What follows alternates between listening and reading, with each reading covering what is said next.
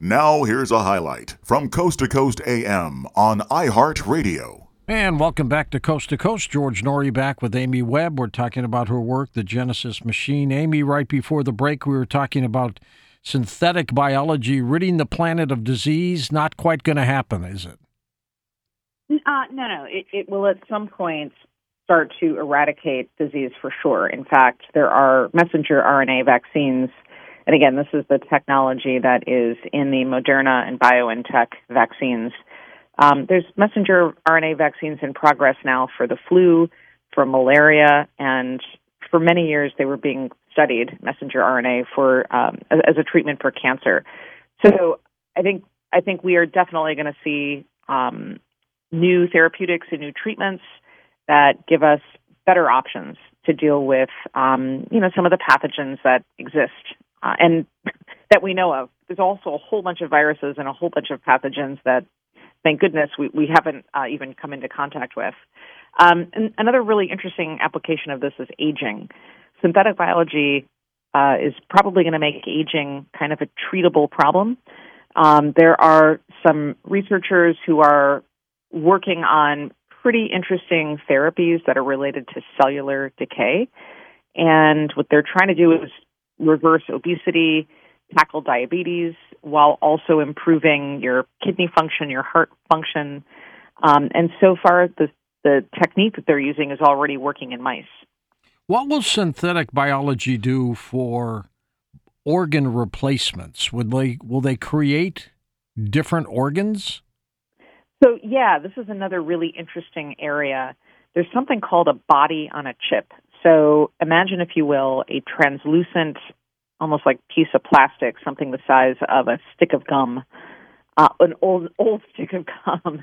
And, researchers are able to create what are called organoids. These are tiny, sometimes microscopic blobs of tissue that function the same as the tissue that's inside of your body. So they can make like tiny circulatory systems or tiny reproductive systems, or tiny respiratory systems, tiny lung cells, heart cells, and vascular cells to connect them. And what this does is give us the ability to test toxins or therapeutics in a really safe way to see how it impacts our body without having to do those trials on animals or people. So that's like a tiny organ. But even in the past couple of weeks, there have been some terrific successes in growing, for example, hearts and inside of pigs. That's right. Humans' organs are remarkably similar to the organs that grow inside of pigs. And again, this gives us some more options than we would have had previously. Amy, what is fueling this science? What's pushing it? Well, I think a couple of things. This is a relatively new area of science, but it's been in progress now for a couple of decades. The human genome was just, the first draft of it was finished in the early 2000s, and it was announced that it's mostly complete as of last year. So we've really come a long way in the past 2 decades, and now that we kind of have the source code to human life, it's giving us the ability to start to do something with it. So I think that's part of what's fueling all of the interest. Obviously, this pandemic has shifted where investors are putting their money and where some of the scientific community is doing its research. Yeah. So I think you've got this flood of capital, you've got heightened awareness of what this technology can do, and we have real existential threats on the horizon. We've got climate change we have to deal with and extreme weather events. We're going to have to figure out where to get our food. So a lot of what's being researched now is to help make us more resilient as we continue to live on the planet. Instead of eating that steak, we'll be eating some kind of synthetic cardboard or something, won't we? All right. So listen, you and I, you're from Detroit, right? Yeah, I sure am. Okay. So I'm from outside of Chicago. And my family, part of my family was in Niles. So I think you and I sort of grew up in a similar region where if I went home and told people, hey, we should get our steak out of a lab versus from a farm, I think not going to happen. Exactly. They'd gag themselves. Totally, right? Okay, especially, or dairy here. This is even better. To be fair, on the other side of the lake in Wisconsin, they care a little bit more, I think, about cheese. But we just had the Super Bowl, and Americans ate, I think, something around 1.4 billion chicken wings. That is incredibly resource intensive to grow that many chickens.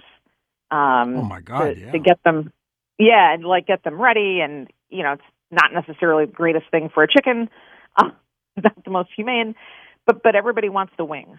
Well, what if instead of using all the resources it takes to grow live chickens, instead we started with a stem cell from a chicken, and we created meat in a bioreactor, which I know, again, sounds like there's no way. You're right. My relatives are going to be like, you want me to do what? But it uses the same amino acids to nourish those cells as they grow. There's no hormones, no antibiotics, and within a couple of weeks, you get tissue that tastes just like a chicken wing that you would have gotten from a chicken that clucked. Has the same texture, maybe the same consistency, but was created just in a different way. I think that is a terrific option. It's potentially healthier meat. It's potentially better meat. I mean, let's face it, commercial chickens don't taste that great because they're grown rapidly. And at some point, we'll be able to scale this and make it much cheaper.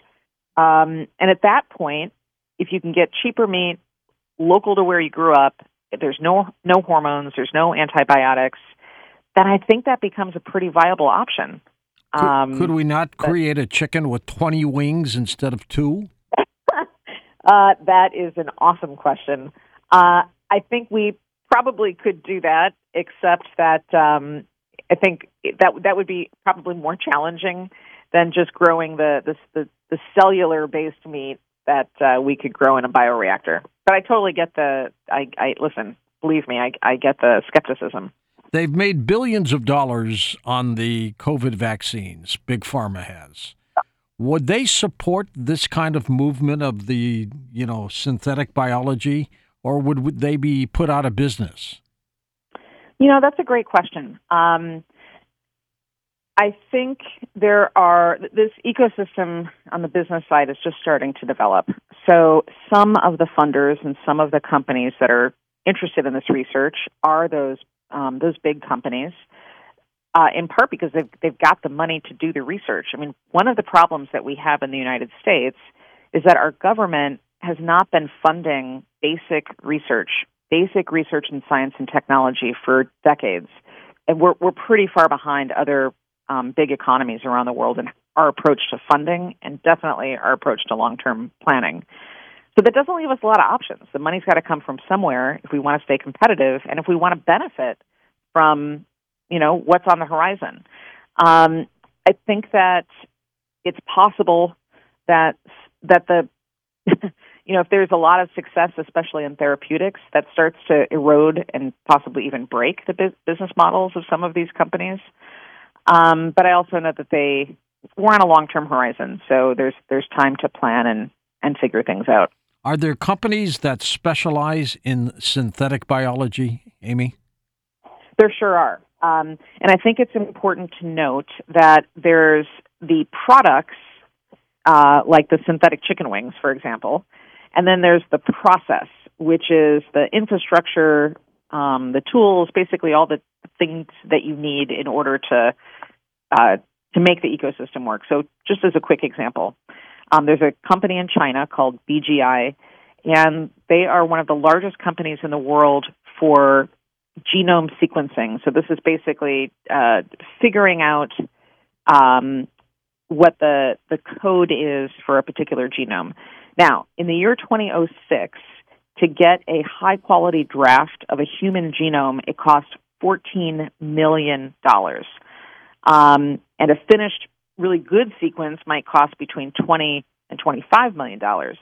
Just a couple of years ago, the cost for a finished sequence dropped down to just $4,000, and today BGI can sequence a genome for $100, which is basically less than the price of a pair of Nike Air Jordans. So there are companies that do sequencing. There are companies that do what's called synthesis, which is taking all that genetic code and putting it together. There are companies in the United States that are phenomenal, Twist Bioscience and Ginkgo Bioworks. And then there's the companies that are making products. So Eat Just is a company that is making synthetic meat. There are companies that are making synthetic, this is kind of crazy, synthetic cheese. So it's still got the same code as any other cheese, but it has no, it didn't require a cow to make it, which again is, kind of crazy if you think about it. What's the downside to some of this, Amy? What's the dark part of this? So listen, I know I'm painting kind of a rosy picture here, and I believe that there is a rosy picture to be had, but there are significant risks.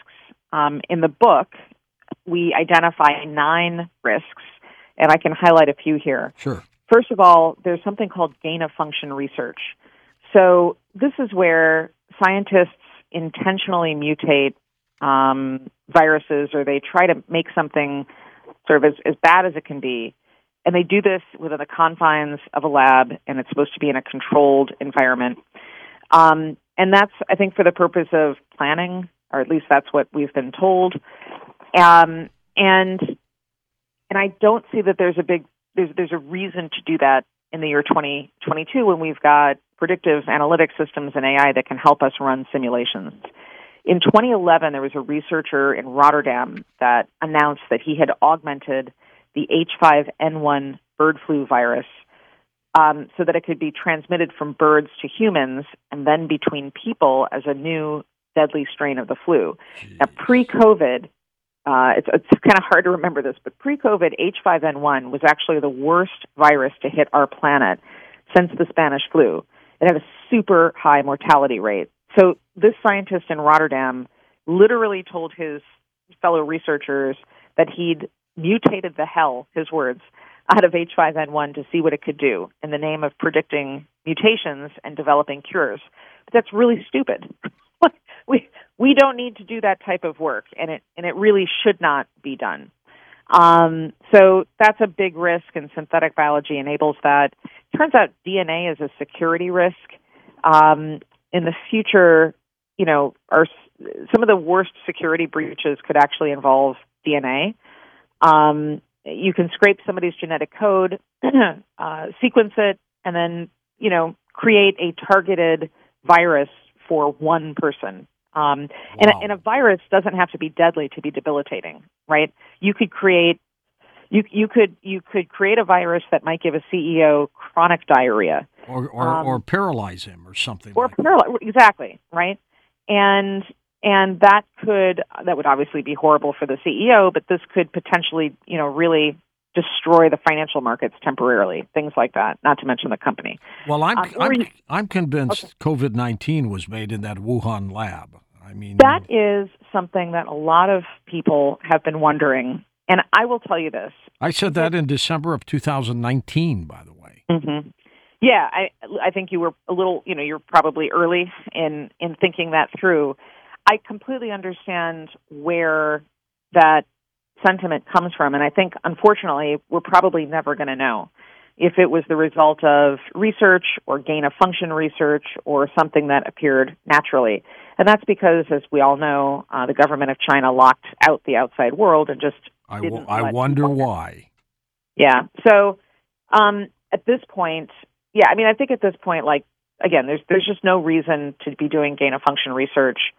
But it shouldn't stop us from investing in and researching synthetic biology, which is going to provide us, but we got to do this with guardrails. And that one other, I think, quick, important risk, and that's that we have different regulatory structures. So in the U.S., there's been kind of a back and forth, depending on who was in office at the time, of what to fund and whether or not to use stem cells and things like that. And, it's really unfortunate, but in the U.S., science and politics are unfortunately intertwined. And that has really put us behind other countries, notably China, which has a very different approach to regulation. Biology doesn't care about regulations. Biology tends to self-sustain. So we're going to have to come up with guardrails restrictions and rules that we can enforce and that are consistent all around the world. And I think we're not quite there yet, and that is a risk. Somebody's going to abuse this. Oh, absolutely. There's no question.